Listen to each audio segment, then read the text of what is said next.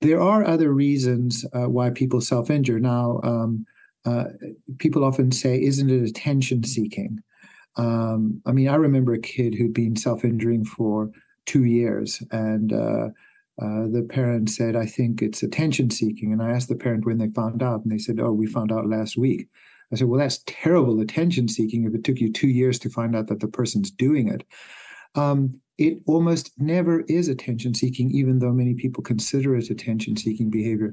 Now, it is a statement that says, I'm suffering.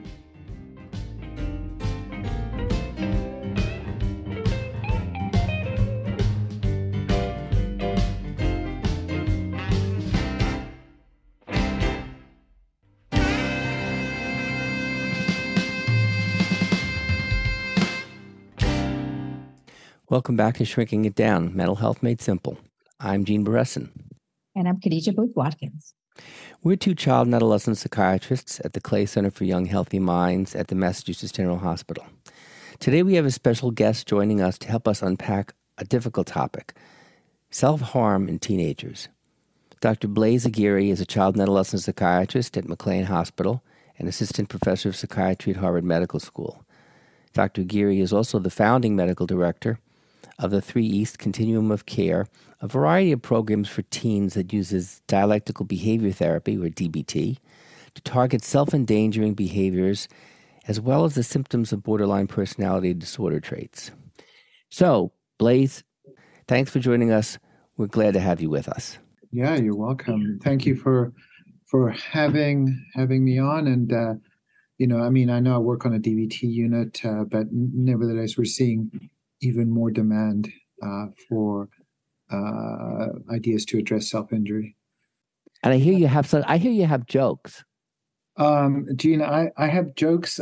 They tend to pop up as things go along. So if the time shows up, I'll say it when it comes. They tend to embarrass my children. So I come to work and I try to tell them there, and they embarrass my staff as well. But we'll see. We might need a joke or two when we're talking about self-harm, because sometimes you have to offset something that's so scary and potentially dangerous that we may have to offset that. But okay, let's get started. So for our listeners who may not know, can you tell us what self-harm is and why some teens do it? Mm-hmm. Mm-hmm. Yeah, so very broadly speaking, self-harm is the way that most people think about it, let's put it that way, is sort of any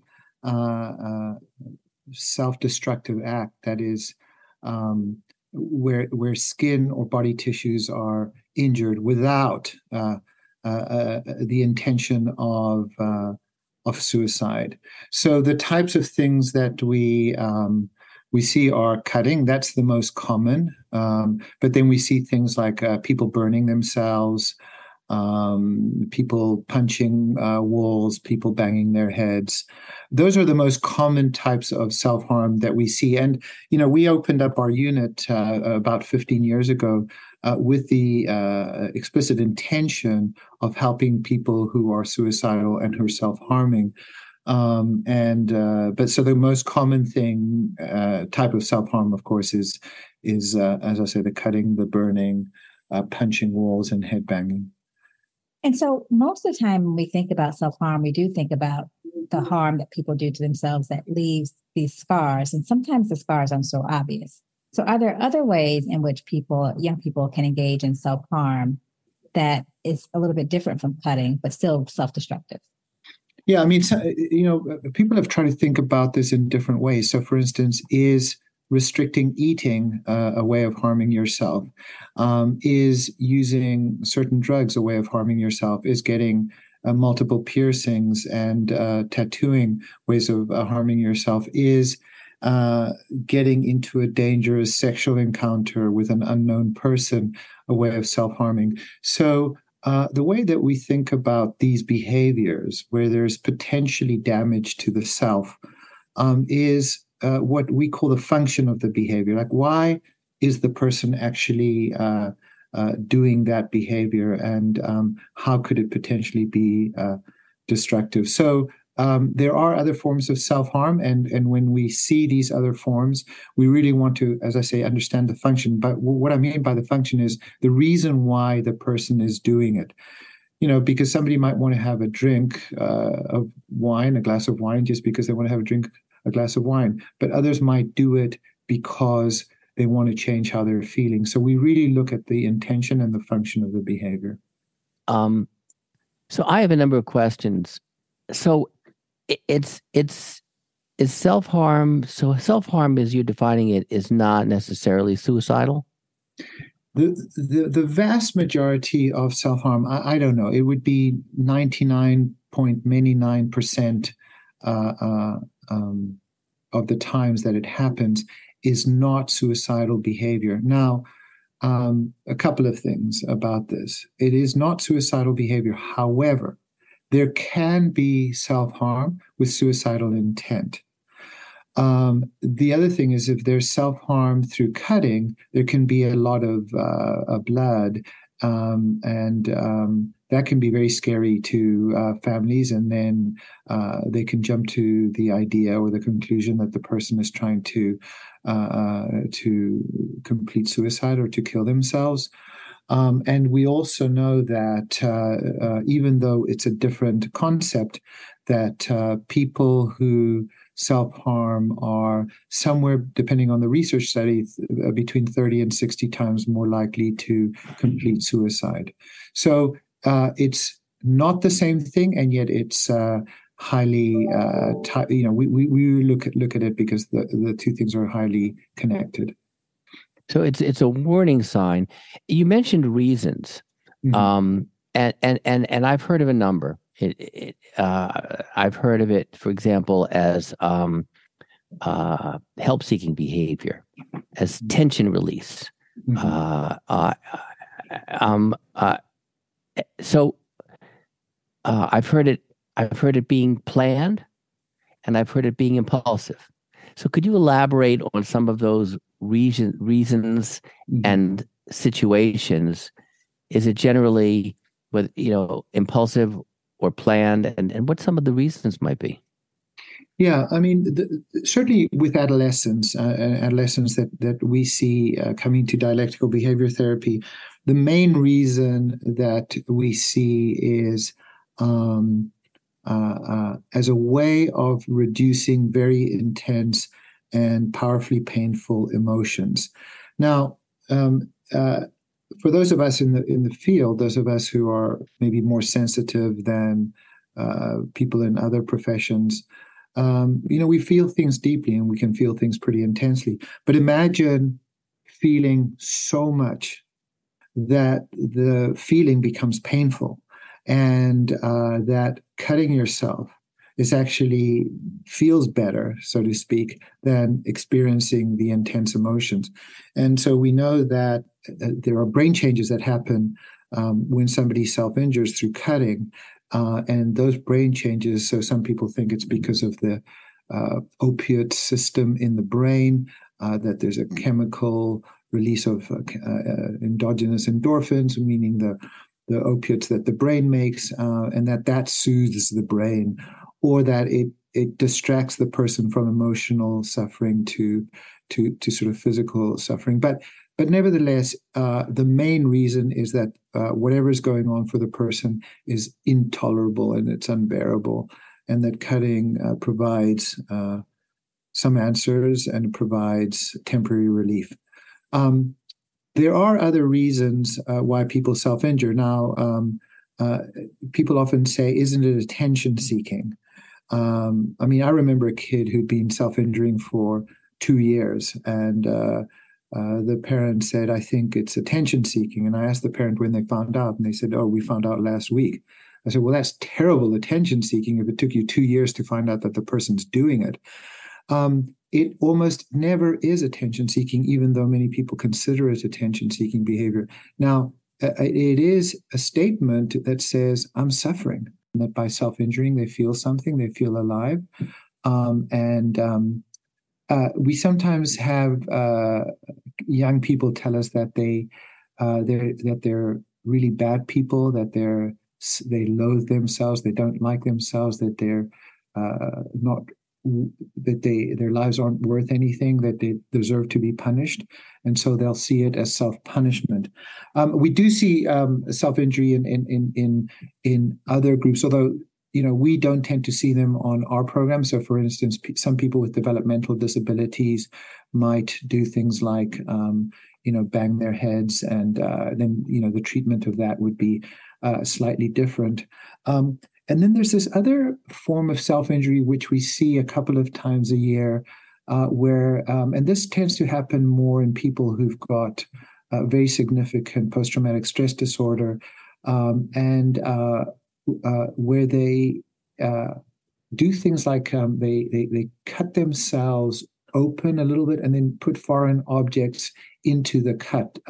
So sort of like an insertion of a foreign body into a cut. It sort of keeps the cut open and weeping, or they swallow foreign objects like paper clips and things like that. Those are different types of self-injury. But again, the most common one that we see is cutting of the self. Now, one thing you asked earlier about whether the planned one versus the impulsive one. One of the things that we do see in some people who've got obsessive compulsive disorder, they're cutting. And I've seen it in some of the patients that we see, tends to be a little bit more planned. It's more predictable. It's less erratic. For many of the young people we see on our unit, where it's very emotionally driven, it can be unpredictable because and very dependent on the person's mood.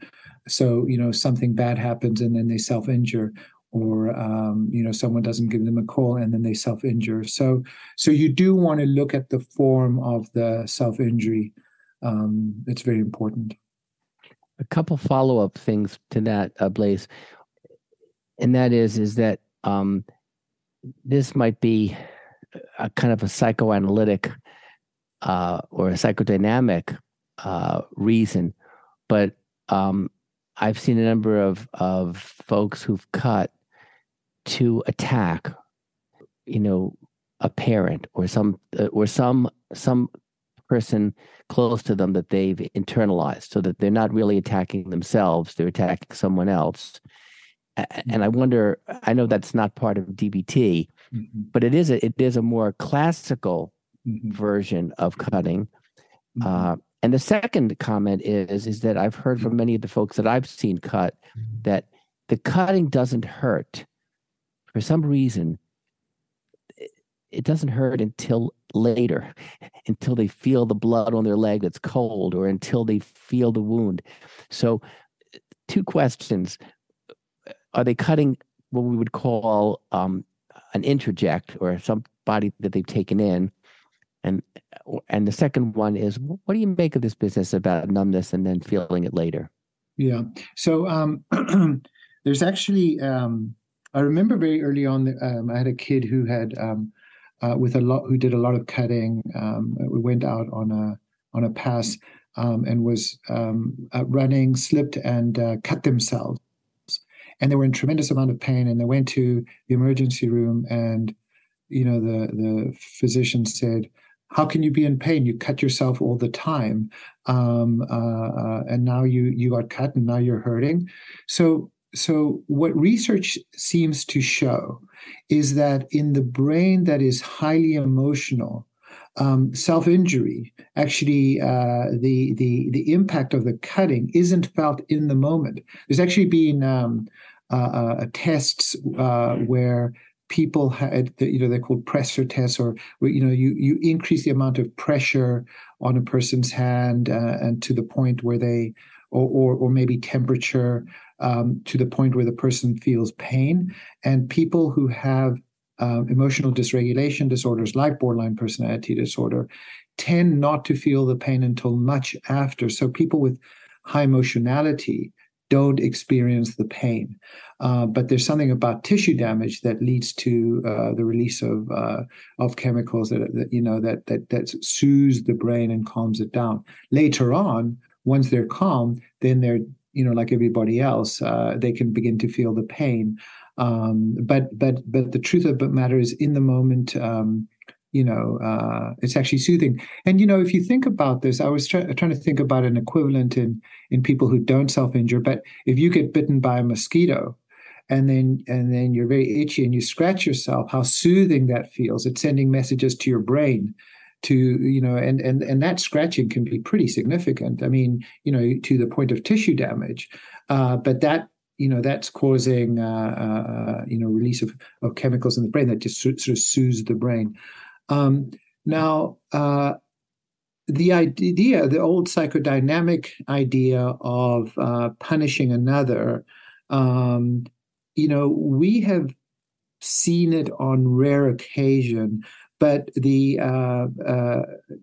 of the things that we do in the work that we do, dialectical behavior therapy, is to be very explicit and very upfront about the conflict that exists between, say, parent and child, and then find other mechanisms to be able to deal with it. So in my, I was trained psychoanalytically. I would have spent a long time kind of exploring that behavior as aggression towards a parent, right? In DBT, we say, look, we don't want you to be sort of scarred up. It's clear that you're angry at your parent for the things that they've done or the perceived things that they've done. How are we going to do this differently?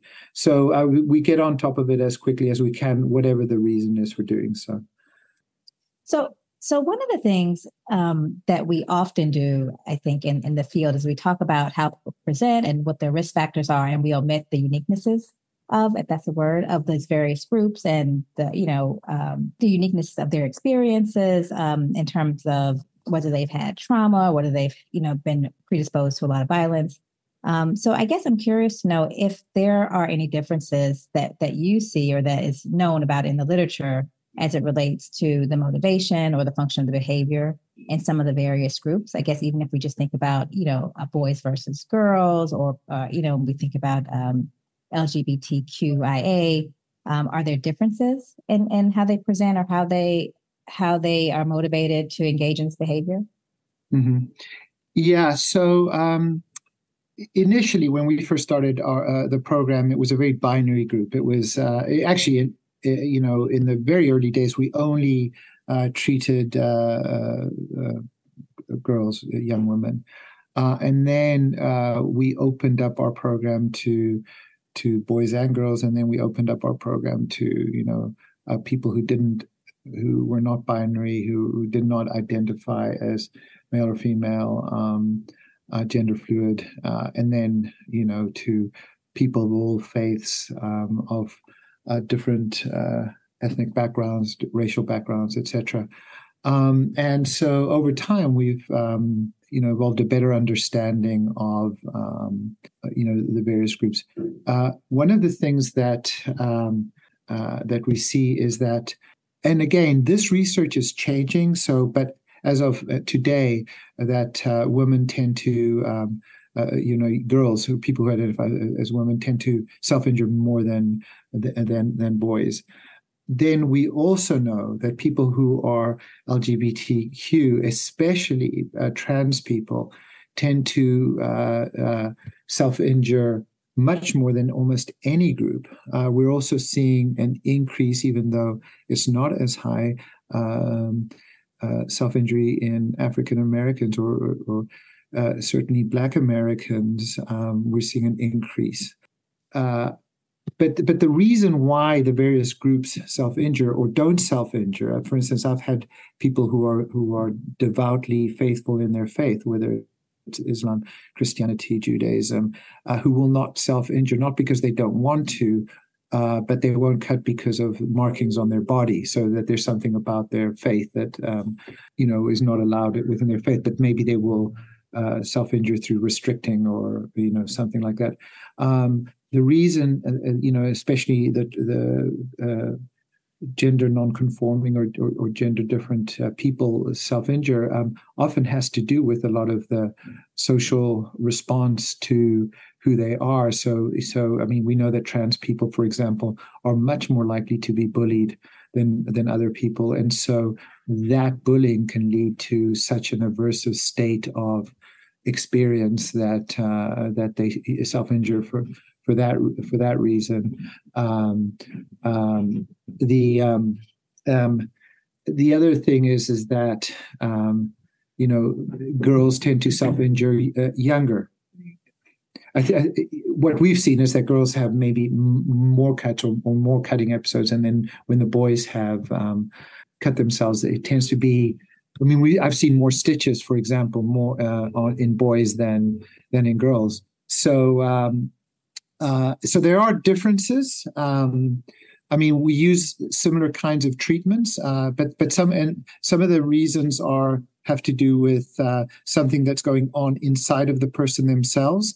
Intrapersonal reasons, and for some people, it's interpersonal reasons, stuff going on in their communities, in their schools, in their societies. So I want to follow up on something you said, because I think one of the things that we often hear a lot, and it's hard to kind of reconcile what to do with that information, is when people have the urge to self-injure, but they're not. And so you mentioned that some people won't do it because of scars, and some people have, I guess, maybe become a little bit more aware or a little bit more in control of their impulses, and so they don't, but they still have strong urges. How do you think about the urges minus the act?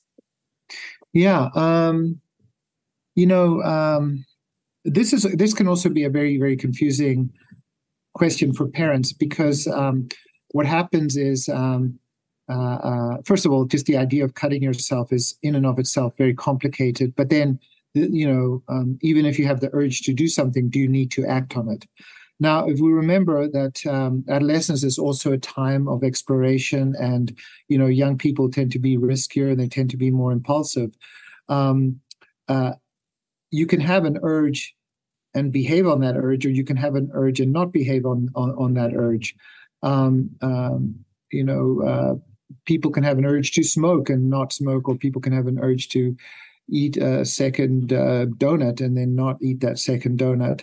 So an urge is just this phenomena, a behavior that just happens in the brain in terms of like, okay, this is the thing that I want to do. Now, people early on in treatment, their ability to override that urge is pretty impaired. They don't have the skill set to be able to do it.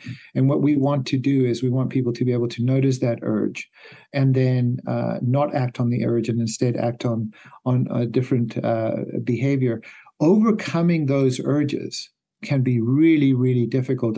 I sometimes do a practice with parents where I say, okay, I want you to sit with your mouth closed for 5 minutes, and I want you to notice the urge to swallow and not swallow. And it's remarkable, because there comes a point at which you feel like, I have to swallow. There's nothing I can do. I have to swallow or do something else. So overriding urges is actually very difficult if you don't have alternatives.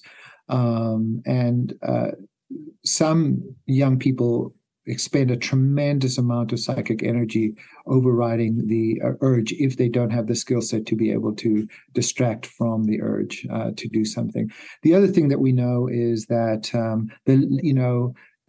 over the course of a day, people become more exhausted. All of us do, whether we have a psychiatric disorder, mental health illness, or not, a psychiatric disorder or not. And so we tend to see a lot more self-injury in the evening. So even though they're able to override the urge to self-injure during the day, they're not able to at night.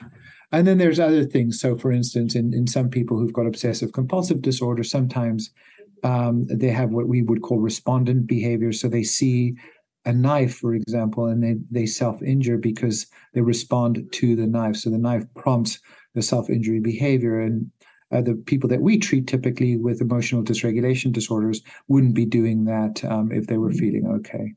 So Blaise, one other question. Are there certain other predispositions that might make one more likely to engage in self-harm? I mean, you talked about borderline personality disorder, and obsessive compulsive disorder, but what about other mental health disorders?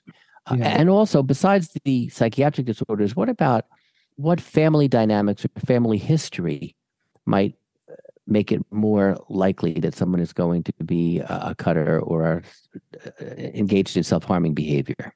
Yeah. Well, I mean, definitely, we see, self-injury is not the domain of borderline personality disorder, nor vice versa. And in all mental health conditions, we see self-injury. And in most cases, when we see self-injury, it is an attempt to change the inner state of the person. Certainly, developmental disorders as well. We see sort of self-injury.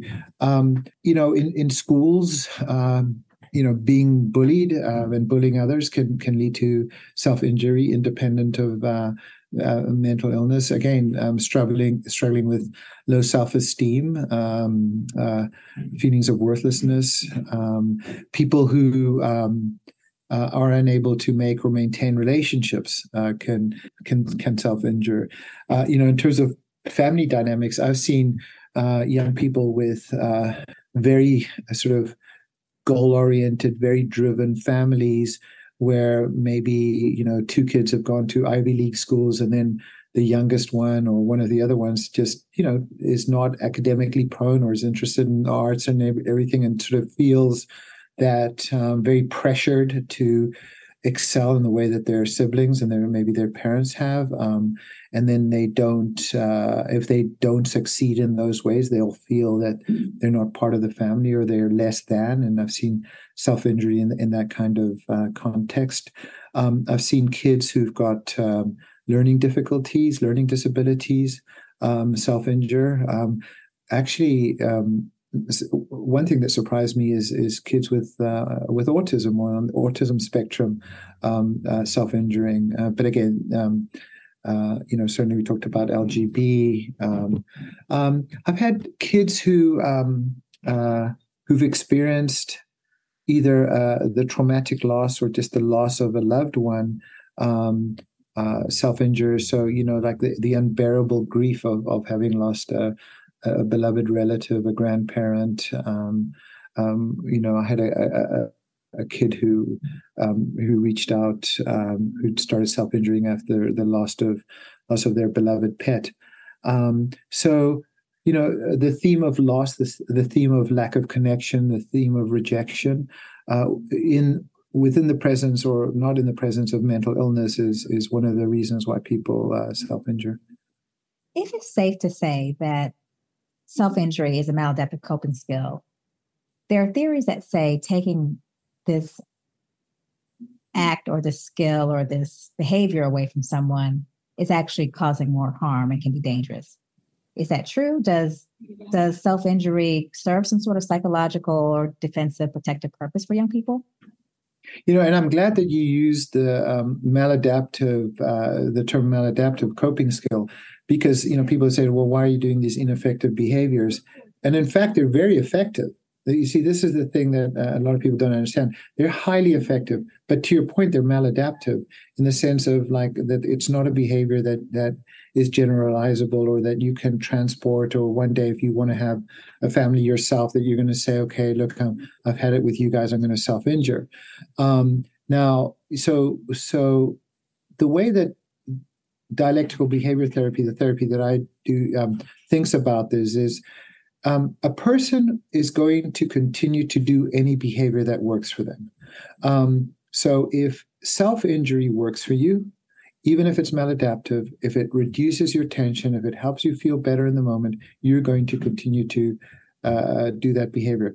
Simply taking a behavior away from someone is not successful. We haven't found a way to do that. You can't just simply take a behavior away. You have to replace it with something that's maybe less effective in the short run, but is more adaptive in the long run. So we see kids who self-injure as having a deficit, a skills deficit in their ability to regulate their emotions and regulate their relationships. And so we're saying, okay, you're having a difficult time regulating your emotions and relationships, you've developed a skill, which is to self-injure as a way of regulating how you feel in the moment. The problem is it's very short-lived and it doesn't last very long, and you have to do it repeatedly. So we're going to teach you other mechanisms, other methods of doing it. So if somebody were to say to me, if you just take self-injury away, is that a bad thing? What I've heard from some kids, what some kids have told me is that if they feel the way that they feel and somebody just took cutting away from them, that the likelihood of suicide would increase for them, without knowing other ways to deal with it. So it just doesn't work just taking it away. But also, I don't know how you would take self-injury away, because young people, or actually anybody, can find ways to self-injure even if you think that you've taken things away. So some people like just remove knives from the house, but there are infinite objects to sort of self-injure with, if that's your goal. And sometimes as caregivers and parents, we don't know if sometimes what our young people are struggling with is just a phase and it'll pass, or if it's something more serious. Do kids or teenagers grow out of this, or does it continue throughout their life, or does it actually kind of grow into something bigger? Do they engage in other kind of more riskier behaviors? So what we tend to see is that it tends to peak around 19, 20, 21. So where we see a sudden bump around puberty. So younger in girls, so maybe like 13, 14 in girls, and maybe 15, 16 in boys. And again, I'm using a binary system, but for the sake of this discussion. And then there is a little bit of dropping off, and then we see another increase around age 19 for both boys and girls. And that probably has to do with, graduating from high school, going off to college, getting a job, leaving home, and those sorts of things. But then it definitely tends to drop off in young adulthood. So there's something about early and late adolescence that seems to predispose people to self-injure. And so there's a question from a parent. Mm-hmm. So what do you feel about this idea of just letting them go through the process, even if it's long and slow? And how do you, as a parent, deal with, I guess, witnessing your child or your young person, engage in self-harm? Yeah. Well, so it's a really important question. First of all, I would really work with the kid about reducing self-harm for a couple of reasons. One is we know that people who self-harm are more likely to die by suicide, even if the self-injury isn't suicidal in intent. There are scars that can happen, and that they can live with those for the rest of their lives. That without, as long as they continue to self-injure, they're not learning other coping mechanisms, which are going to be critical for many sort of situations in their life. And I think that this is, as a parent who's seeing their child suffer, our therapy, dialectical behavior therapy, involves the parent and the child, so that it teaches the child what to do when they want to self-injure, and it teaches the parent, how to react and how not to react when a child is self-injuring, and seeing it as a behavior of distress. So I think that the parent ought not to be suffering in silence, because the other thing that happens is that, a lot of these kids are highly sensitive. So even if the parent is showing a very kind of stoic face, children can read right through that. Highly sensitive kids can read right through it. So I think that the parent ought to be getting help themselves, whether it's skills, whether it's their own therapy, to be able to deal with it. But I would 100% be bringing this up with kids all the time and saying, we have to find a different way. There are different ways. So how do you treat self-harm? I mean, it's a great question. I mean, does it depend on, you mentioned reasons that one thing that I wonder if you would address. Does it depend on the age group? Are medications useful? Is group therapy useful? I mean, I've heard this from a number of people. They wonder, okay, so what actually goes into the treatment process? Mm-hmm. Yeah. Well, first of all, again, I think where many of us as mental health experts sometimes don't do our patients a service is understanding what I would call, what DBT calls, the function of the behavior. So in other words, okay, let's just say that a person self-injures because they've got obsessive compulsive disorder, and that the purpose of cutting is to satisfy a compulsion. Then you would be doing a treatment such as exposure and response prevention. I've had kids who've told me that they're addicted to cutting. And what we see in those kids is not only do they cut, but they cut longer, deeper, more extremely. And in those situations, if it's very clear that there's an addiction component, medications such as naltrexone can help those kids with the reason why they're cutting. We've had kids who've come in who tell us that the voices tell them to cut.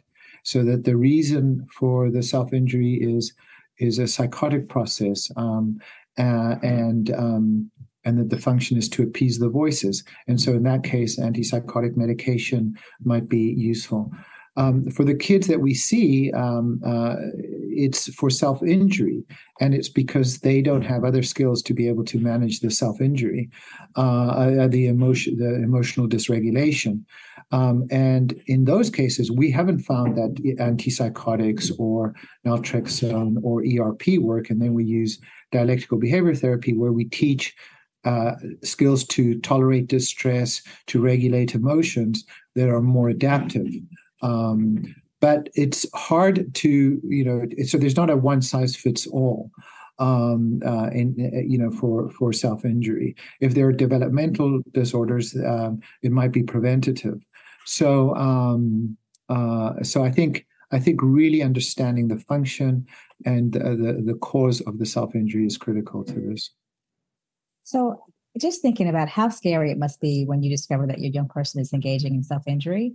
And you spoke a little bit to what parents could do if they discovered their child is self-injuring. What are some things that we should not do as parents and caregivers? Yeah. I was giving a talk the other day on sort of myths about suicide, and there's also some myths about self-injury. Simply talking to your kid is not going to increase the behavior. So, so what we want to do is we want to have a discussion with our kids about the behaviors that they're doing, whatever the behavior is. So if it's self-injury, then talking about self-injury. If it's suicide, talking to your kid about suicide. That talking about it is not going to increase the behavior. Now, remember, people do behaviors because they work for something. And so we have to think about what is keeping this behavior going. One thing that is sometimes parents have very, very big displays of their own emotions, like, what the heck do you think you're doing? Don't you realize how terrible this is? The parents themselves freak out. They show tremendous fear. Remember that many of the young people who self-injure are highly, highly sensitive. They're almost like emotional sponges. And so, having these big displays of emotionality isn't actually that helpful for these kids. And so, remember, children who are very sensitive will, when you show big displays of emotionality, will have their own big displays of emotionality. So you can co-dysregulate, but you can also co-regulate. So finding a way to be calm, not, waiting for a time to have a discussion about this is going to be really, really important. I also think that parents need to know a lot more psychoeducation on self-injury, to sort of understand it a little bit more. You can read about it, understand that it's often helpful in regulating emotions and regulating relationships, and that it's not about suicide. And of course, you have to always take it seriously, but it's it's getting away from some of the myths of self-injury. Let me just ask one final question. Mm-hmm. We've seen psychiatric disorders in teens: anxiety, depression, loneliness, stress, which isn't a disorder, but they're stressed out, and suicidal behavior increase over the last at least 10 to 15 years. Have you seen cutting increase? I mean, you've been doing this a long time. Have you seen cutting increase over the last, say, 10 to 15 years? And if so, do you think that there's some societal issues or increased pressures on kids that we need to deal with, not just in DBT, but in kind of looking at our social environment and what stresses and pressures society is placing on the kids to foster maladaptive behavior? Mm-hmm. Yeah, I think this is such a important question, because I think it speaks to the heart of the problem. When kids go to school, schools insist and parents insist on academic excellence and academic performance. And one of the things that we do is many schools have physical education and physical wellness. But one of the things that we don't do as schools is we don't have mental wellness and mental education. And the push for excellence, the pressure on these kids to do so well, is actually taking a toll. There was a very interesting paper called the Silicon Valley Suicides, where kids in Silicon Valley who were off the charts in terms of standardized tests were making suicide attempts and completing suicide at twice the rate of kids in other schools. I also think about kind of experiences of despair, whether it's substance use, etc. That we're waiting until kids are really struggling before teaching the skill sets that they need to be able to function. And I honestly would give up some of the things that we teach in schools. And maybe I would say, okay, math teachers, history teachers, English teachers, everybody has to give up a couple of lessons a year. Not worry so much on that final result and what they've learned, because and really focus on from very, very early on teaching the skills to these kids. Because the other thing is this: the less stressed a child is, the more they're going to be able to learn. The more stressed they are, the less they can retain memory, the less information they keep, the less they can learn. So it's, in the short term, we insist on academic excellence, but it's at a tremendous cost to the kids that we see. And then the other thing is the bullying that happens in things like social media is so much more powerful than what used to be face-to-face bullying, in the sense that bullying can spread very, very quickly, and people can be very ostracized very quickly on social media, and they've got no way of sort of defending themselves or making their case. So kids today are facing unimaginable stressors. Global warming, kids talk to me about that. Politics, racism, the war, Ukraine, Russia. They talk about these things a lot. They have access to the information, but they don't know, how to contextualize it and to manage it. And that's why I really think that we have to start at very young, in the same way that we teach kids academics and physical education, is teaching them mental wellness and mental education. Well, this has been great. Really tough topic, and I really appreciate all of your information. I'm sure that parents and all caregivers are going to be very interested in what you've said. So the way we like to end is there something you're looking forward to over the next week or so, Blaise? Over the last couple of weeks, I've done more teaching. I love teaching. I love thinking about difficult puzzles in mental health. But one of the really sort of exciting things for me is I've co-written a new book with a colleague for people who've got both borderline personality disorder or emotional dysregulation and obsessive compulsive disorder, and using a combination of dialectical behavior therapy and exposure and response prevention. A colleague of mine, John Hirschfield, and it's being submitted now for final putting together at our publisher. So it's just very exciting because it's been a particularly complicated group of young people to treat. So I think we're down to the last week waiting for our foreword. So, yeah. Congratulations. Thank you. Khadijah, how about you? Yeah, that's super exciting because I think to your point in the very end, like it's really all about education for the parents and teachers, education for us as providers. So for me, what am I looking forward to? I'm just looking forward to relaxing. The fall has been so busy and not in a bad way, in a good way. And I'm also tired. So I'm looking forward to just relaxing a little bit and thinking about my family, hopefully being able to come together in a couple of weeks and what big fun we'll do with all of the nieces and nephews. So that's really what I'm looking forward to. So what about you, Gene? Well, let's see. Now that gardening season is over, which has taken up a lot of my time, I'm looking forward to having more time to to play the piano and guitar. Because I've often gone into my lessons unprepared, and I always feel terrible if I'm unprepared.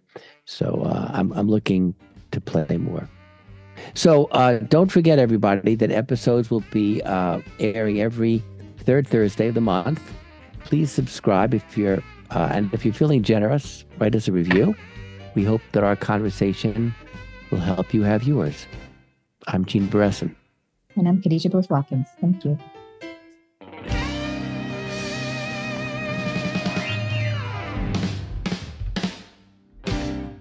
So I went to my ATM the other day, and I decided to stand in tree pose, like on one leg, in front of the ATM machine.